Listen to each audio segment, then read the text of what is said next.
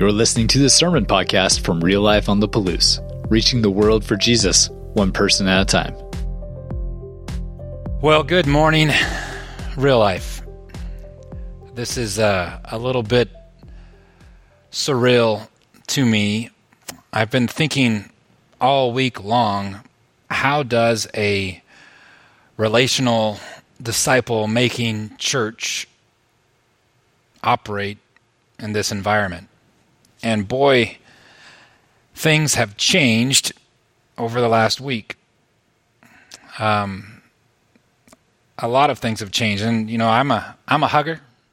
You guys, many folks that have come in have received hugs, and I'm going to give you my best virtual hug or handshake because that's just part of my DNA. That's just who I am. This is why this is difficult for me, because I don't want to be separated from the people that God has asked me to shepherd and to lead the best that I can. And so as we work through this time, know that we are working. Know that the church is working. Many of our staff have what I call the giant red ear syndrome, that their phones have been in their ears and they've been talking and connecting, and we're working very hard. And another thing to think about is yes, things are different, but they're not canceled. All of a sudden, like, because we don't meet in one building doesn't mean that God's not operating in our community. It doesn't mean that you're not out there doing amazing things and showing off who our God is. And our staff is working hard. And so I just want to acknowledge the difference for all of us as we wonder what's happening. You know, I go through different emotions just like anybody else if we're going to be real. Like, yep, we lost a lot of money in the stock market. Okay. Well, whose money was it again? Oh, that's right. God lost a lot of money in the stock market. God's economy is different. Who he is and how he wants to operate, we got to believe and trust. Trust in him. Trust in his word. Trust in his plans for us and the plans that he would have for us. So just so you know, we're still open as a church. Things are just different. We still need everybody's support because we want to continue to support people in the community like we're doing. We want to be a light for the kingdom. We want to be a light for this community as we go through these challenges. So I just want to acknowledge that up front. Like, obviously this is different. I feel like today I'm going to be note heavy. I can't look at you and get a reaction from you. My jokes will not be funny unless Gus figures out how to put a laugh track in this where he can just press a button and everybody goes, ha, ha, ha, ha, ha. And to be frank, I don't feel overly jokey. So as we're moving on, this sermon this week is perfect. The notes are perfect. I hope I can deliver it well, and I know you'll give me grace for that, but it's perfect for where we're at. And so we're in week 2 of what was he thinking? What was Jesus thinking? And last week, Darby and Emmy did a great job about what was he thinking in reference to Genesis 15 and the restoration of all things, and that he came knowing that he was going to restore. He was going to restore what was broken. And so as we enter this week, I want us to take a look at this as what was Jesus thinking when it comes to where we meet? How appropriate. And we're talking about from a tent, a tabernacle, place of meeting, to a temple, to a veil that was torn, to a son who was crucified, to a spirit that was given to us. So when we talk about temple, this has been from the very beginning. Build me a temple where heaven and earth will intersect. The temple was to be the heart and the soul of Judaism. It was where people were to go to meet with God. And I know sometimes right now we're like, well, where do we go to meet with God? Churches is not open. It's different. It's open and it's different because where is church? What is the church? The temple, it was a place on earth where God's space and man's space met together. In ancient Israel, you could point to the temple. You could show over there and say, see, that's where God lives. Right there. You see, that's where he is. And it was a place where we see it from the beginning in God with his people, where God's always wanted to be with his people. He walked in the garden with Adam and Eve. He led his people out with a cloud and a pillar of fire out of the wilderness. And in Sinai, he rescued his people from Egypt. He gave them instructions on how to build a tabernacle, a tent of meeting, so he could once again live in their midst.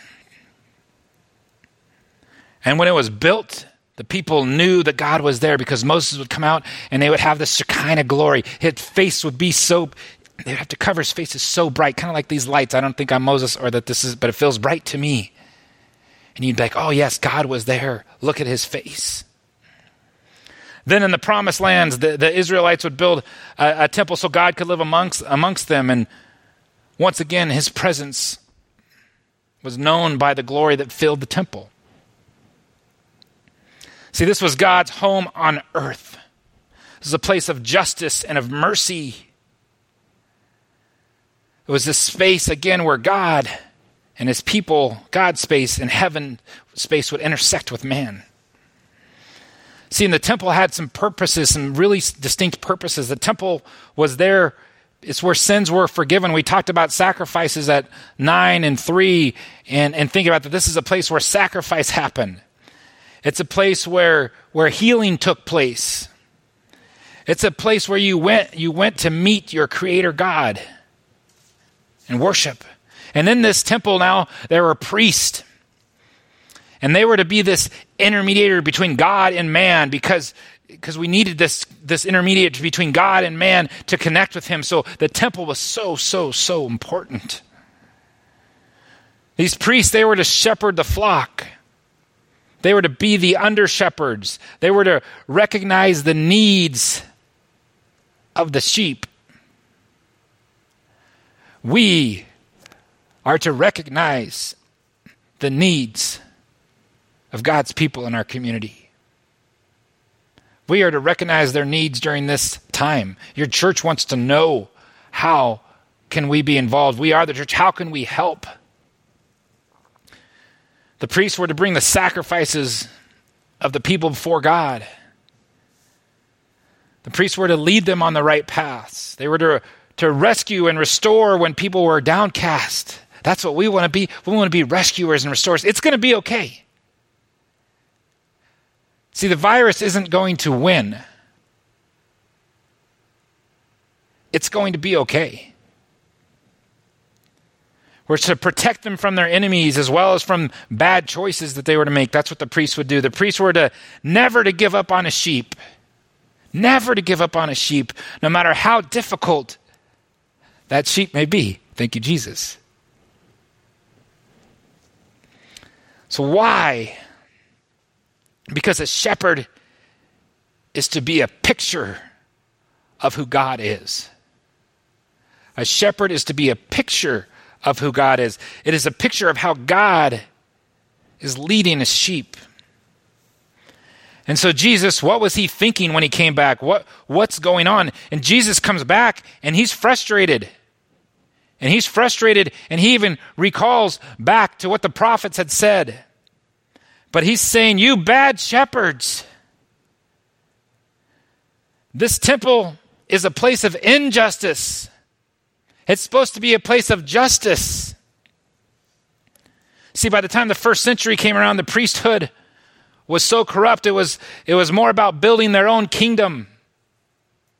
Are we about building our building like this, the building has to work or this doesn't work? No. You are the church. We're building his kingdom outside of these walls. And when we get the privilege to come back together and celebrate here, that's not going to change. The kingdom still gets built outside of these walls, not just in here. See, the temple was run more like a mafia. It was sold to the highest bidder. and the tithes that were brought into the temple were not shared with many of the priests throughout all of Israel. They starved to death. They were not shared outside of that. You know, the temple had also become the banking system of Israel. So when you went to the temple to get right with God, they had to also talk to you about why you were a little behind on that bill. They held the records of financial debts at the temple, and they're mixing these records of financial debts with spiritual debts. People go there to deal with their spiritual things, and they get confronted with their financial things. The priests in their costly outfits were turning their noses up at the poor that were coming into the temple in need. Temporal sacrifices were priced according to the whims of the priesthood in order to pad their own bank accounts. It's like when I went to Israel and I got a chance to go to the Church of the Holy Sepulchre, which is an interesting building. They believe that's the site where Jesus' tomb was, and there's a rock there, and people are like touching the rock and licking the rock. I don't know what they're doing with the rock. Not very CODA officially dependent at this point in time, but this is the spot. And so you come to this Church of the Holy Sepulchre, and you're kind of like, whoa, this is a big deal. And to the left, I think, if I remember right, there was a poor box. And you look to the right, and there's gold chandeliers and candle holders, and you look at the opulence of this building, and here's the poor box. It doesn't make sense that you would have all of this, and you'd have the poor box. So God's a little frustrated. He is asking them, he's saying, you're no longer acting like the light of the world. And I challenge all of us, how are we acting like the light of the world right now? Are we in a panic? Or do we believe that God's got this? It's hard to starve in America. Like, we're not probably talking about basic necessities of having a home or a house or having food or having water. My wife and I were on a walk today enjoying the air outside and talking and just working through stuff of how we feel about it. And as we were walking, I was like, I don't think the couple 100,000 million people in India that were digging through garbage dumps for food today, hoping to take some scraps home to feed their baby brother and sister, they're probably not worried about the coronavirus. They're worried about basic things. And that's not to minimize this, but we're going to be okay. So God's like, hey, you're no longer acting like the light of the world. And another thing I want you to pause on this is, these horrible priests, they were awful. Look at all they think. Yep, Israel, Judaism, yep, all those things. Corruption happens, right? It's not like corruption has stopped happening. Like, corruption happens in churches today. You've probably been around or near a corrupt church, and I pray against that for our church. We want to stay humble. We want to stay generous. Do you know that 2 weeks ago, even though we were going through different financial challenges, and we are as a church, like, people are going like this and getting scared and holding on tighter to what they do or don't have, and we're feeling that as a church. We're impacted by that. But 2 weeks ago as a church, we doubled down on rehab. We talked about how, we were struggling a little bit financially before this. And our elders voted to take a $25,000 out of a savings account and send 8 more people to rehab because we were bold about it. That's God's money. He's got people that need help. There it goes. And we want to act on faith as a leadership here. And we want to act on faith as a church here. We don't want to become the church that goes like this and holds on to what things we have. And it's hard to put more in hands that are closed. Have you ever noticed that? We want to be a church that's generous. Generous especially in times like this. Don't hold back. God's got it. So this leads us to a first piece of text in Ezekiel. And this is one of the prophets. And so God's like, hey, you're not doing what you're supposed to be doing and taking care of our people. So let's read this together here. I'm Ezekiel 34, 2 through 6. Son of man, prophesy against the shepherds of Israel. Prophesy and say to them, this is what the sovereign Lord says. Woe to you shepherds of Israel who only take care of yourselves. Should not shepherds take care of the flock? Yes, we should. Yes, I should.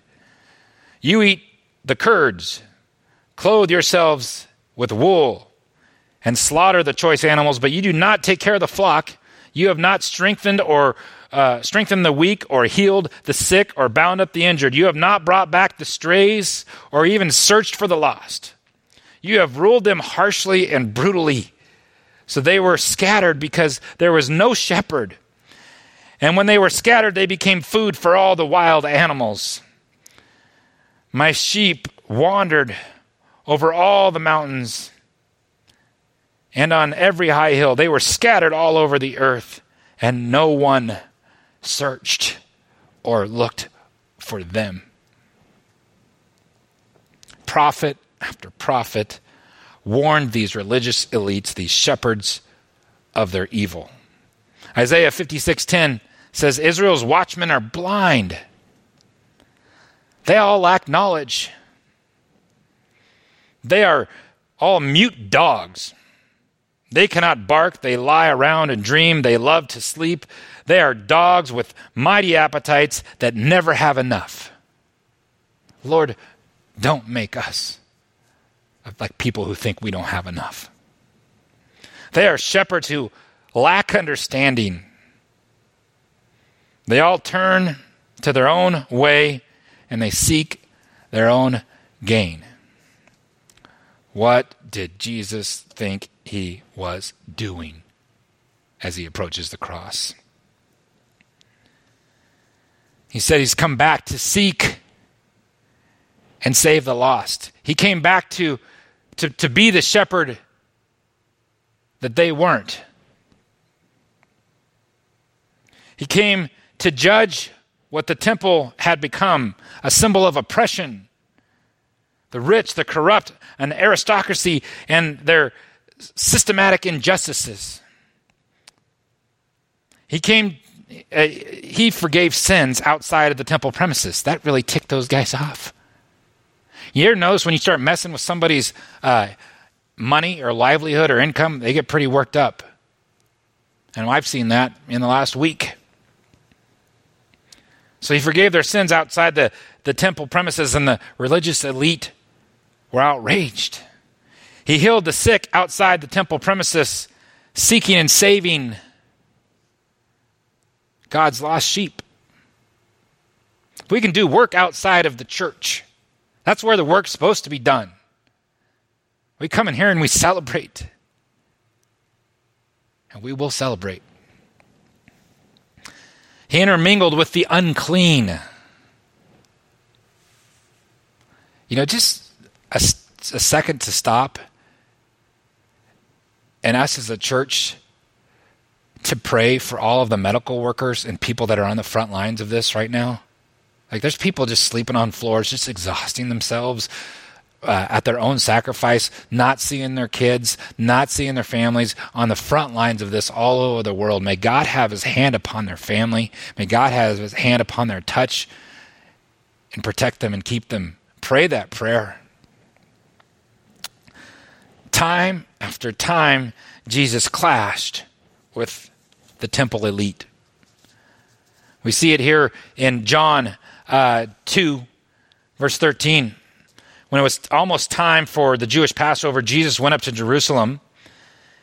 In the temple courts, he found people selling cattle and sheep and doves and others sitting at the table exchanging money. Whoa, exchanging money? Yeah, you even got worked on the exchange rate when you got to the temple before you were getting ready to get worked on the sacrifice there. Taking advantage of God's people, taking advantage of people who are in need, making it hard, putting up barriers for people to meet their God. Jesus was angry, so he made a whip out of cords and drove them all out of the temple courts, both the sheep and the cattle. He scattered the coins from the money changers and overturned their tables. To those who sold doves, he said, get these out of here. Stop turning my Father's house into a market. Why are you putting up walls and barriers for people to reach God? Why are you making it so hard? Why are you taking from them? That's not who God is. You are not representing him. Yeah, Be'ushim, that's bad fruit. Ooh, I went all Hebrew there for a second. Whoa. His disciples remember that it is written, zeal for your house will consume me. The Jews then responded to him, what sign can you show us to prove you have authority to do this? Jesus answered them, destroy the temple, and I will raise it again in 3 days. And he was talking about his physical resurrection, right? Overturning the money, the tables, because people were taking advantage of people. No more barriers. No more barriers between God and us. I want to make this access different. Forgiving sins.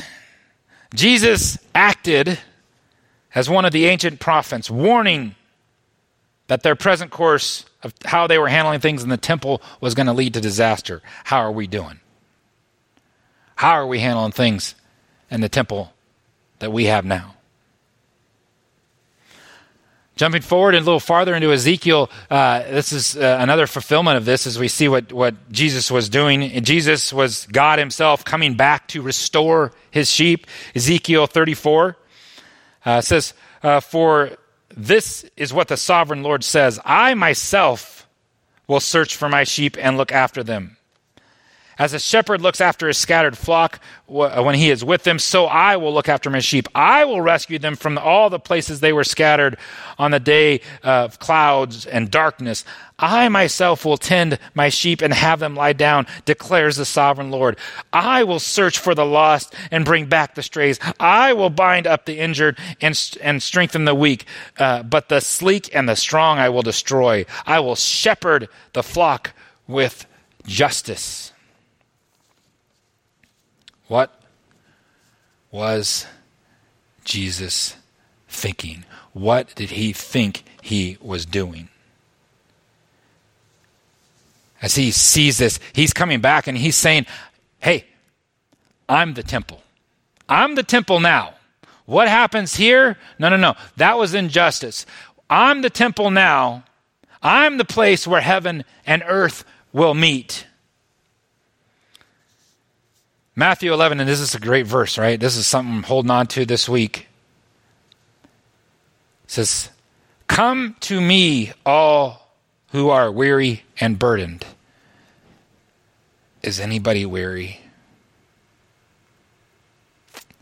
Is anybody burdened? I feel burdened. I'm coming to Jesus. I needed him. He says, I will give you rest. Take my yoke upon you and learn from me, for I am gentle and humble in heart, and you will find rest for your souls.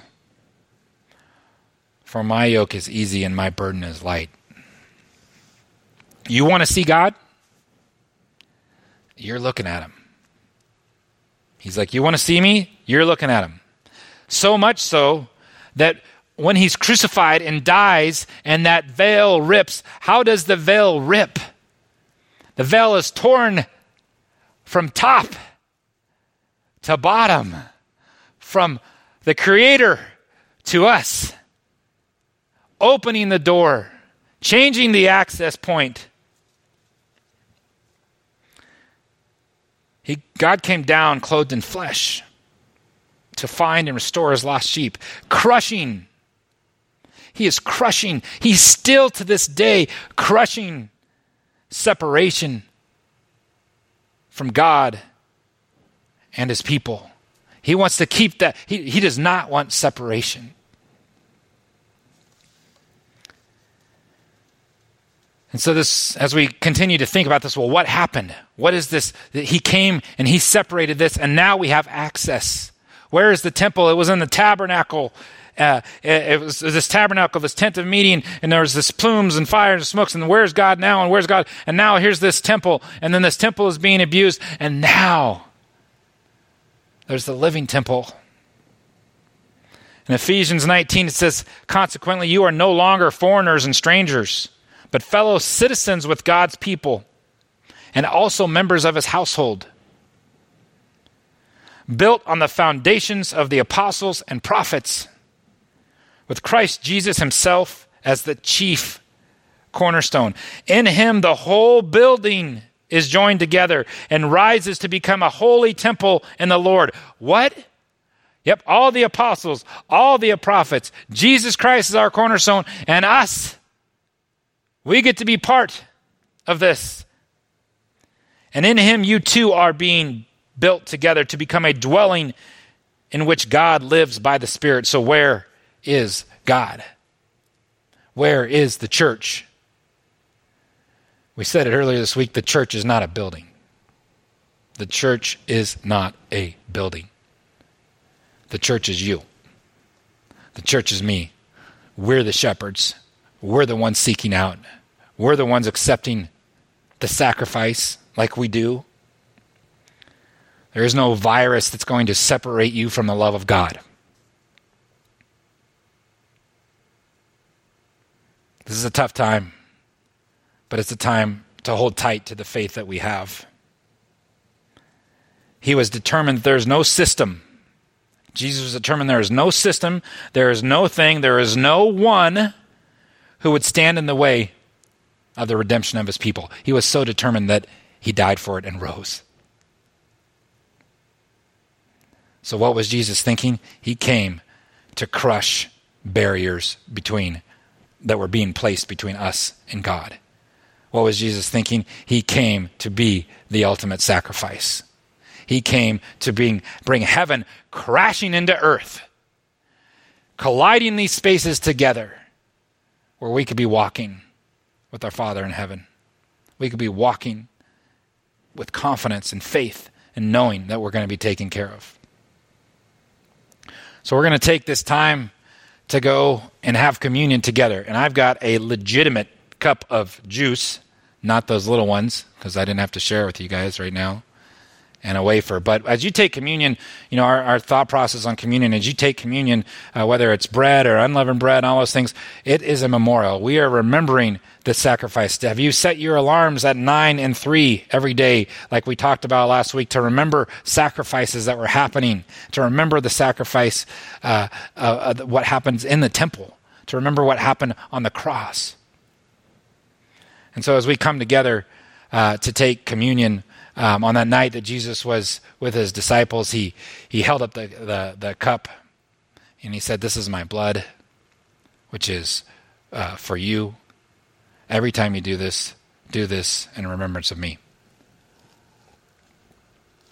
And he took the bread in the same way. Oh, I think I did that backwards, but it's okay. And he took the bread. He said, "This is my body. This is broken for you. Do this in remembrance of me." So let's remember him. Father, you're a good God. This is nothing surprising you.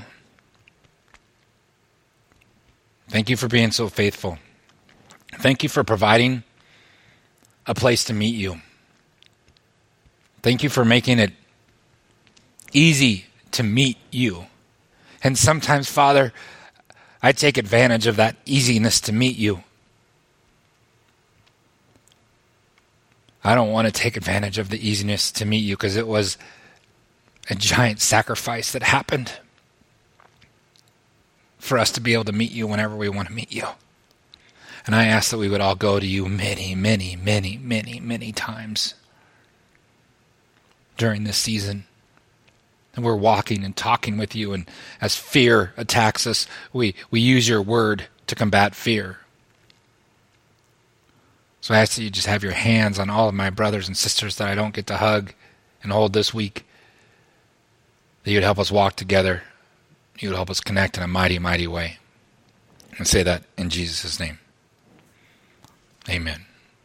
you have questions that you'll be able to go over. Right now is a great time. You don't even have to get out of here to meet people or see people. You can sit right where you're at with your family and go over the questions that are in your notes that you have about the message, kind of about where we are. So may the Lord's hand be upon all of you and bless you. We'll see you next week. Thanks for checking out this message from Real Life. You can find out more about us by visiting liferotp.com and connecting with us on Facebook and Instagram. Until next time, have a great week.